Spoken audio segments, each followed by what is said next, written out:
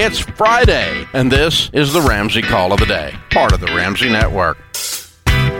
Joining me today is Ramsey personality Rachel Cruz. Ashley's in West Palm Beach, California. Hi, Ashley. How are you? West Palm Beach. I'm good, Dave. It's Florida. Florida, I would think. Yeah, I saw that on the screen and read it like I was Anchorman or something. Okay, so I knew better as I was reading it. How can we help?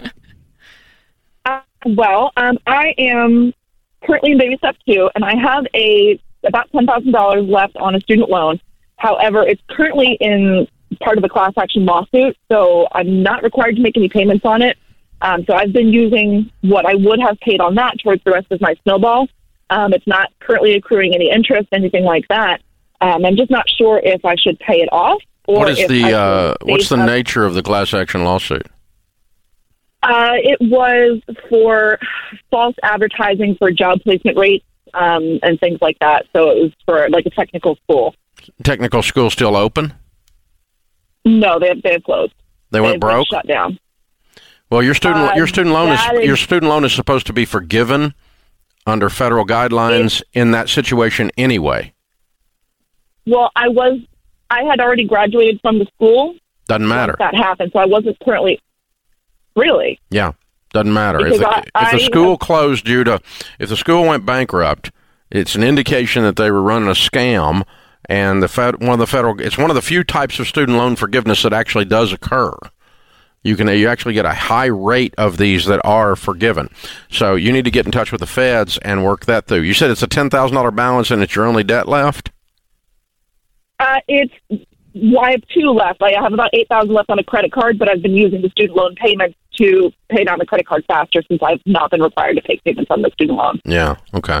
Well, yeah, what I do is knock the credit card out, and then I would save up $10,000 extra above your normal emergency fund of 3 to 6 months, so that if this all falls apart, you can write a check and be out of debt.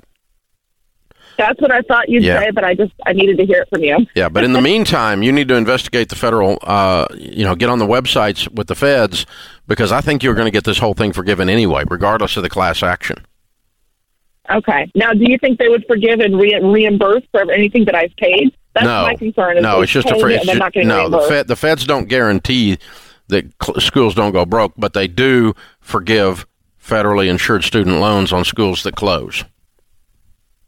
Okay. Regardless of if you're a current student or not. Yes. Yeah. Okay. But double check it. Jump in on the student loan websites. And James, that site that you sent me the other day that had the different types on it, do you remember what it was off the top of your head? Not off the top of my head, but I can find it and send it to you. Okay. Yeah. Well, she'll be gone by then. But anyway, yeah, but there's a site we were just looking at the other day, and there's 2 or 3 types of student loan forgiveness that actually do occur. That's what I was about to say, because usually it's one of those impossible things that it's a dream that people have that's going to happen, and it usually doesn't. It's called the PSLF is the one that sucks, that everybody thinks is going to happen and nobody gets. That doesn't really occur. Yep. And so the public service student loan forgiveness after 10 years, and that's what so many people are betting the farm on, and they're getting screwed. Yep. And the current numbers, we just pulled this up the other day off this site that we were talking about here. The 227,000 people have applied for that, and only 3,000 have gotten it. So it's less. It's about 1% of the 10-year. Yeah, of that 10-year type. Now, the type that she has, were a closed school discharge. It would be 100, or a discharge due to death, or a discharge due to disability, or there's another one for teachers. And sometimes nurses that do the inner city or the rural, underserved areas, they're called. That's a 5-year plan, and there's a high rate of the forgiveness on those. Yep. But the public service student loan forgiveness one is the ones that's joke. Yep. So it's educationdata.org. Say it again? Educationdata.org. Okay, so if you're still there, it's educationdata.org, educationdata.org, or data.org. And that's where you can start to find out this deal. But if you went to, and a lot of them were very few times does like a 4-year university close. Right. But there were a lot of these VOTEC things, a truck driving school, a computer programming school, or whatever. And you go in there and they run the student. Basically, they run a scam to get people to sign student loans. They cash in all the money. They take off, and the school closes. How often does that happen? often enough that they decided to put it in the dadgum thing. I mean, it's too often. Yeah. It's not to say everybody in that space is slimy, but there was enough slime in that space that the discharge due to school closing is a thing. Yeah. It's a thing. And you don't have to do it through a class action.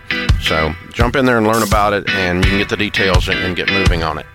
Thanks for tuning in to the Ramsey Call of the Day. To check out all of our podcasts, just search Ramsey Network on Apple Podcasts, Spotify, or wherever you listen.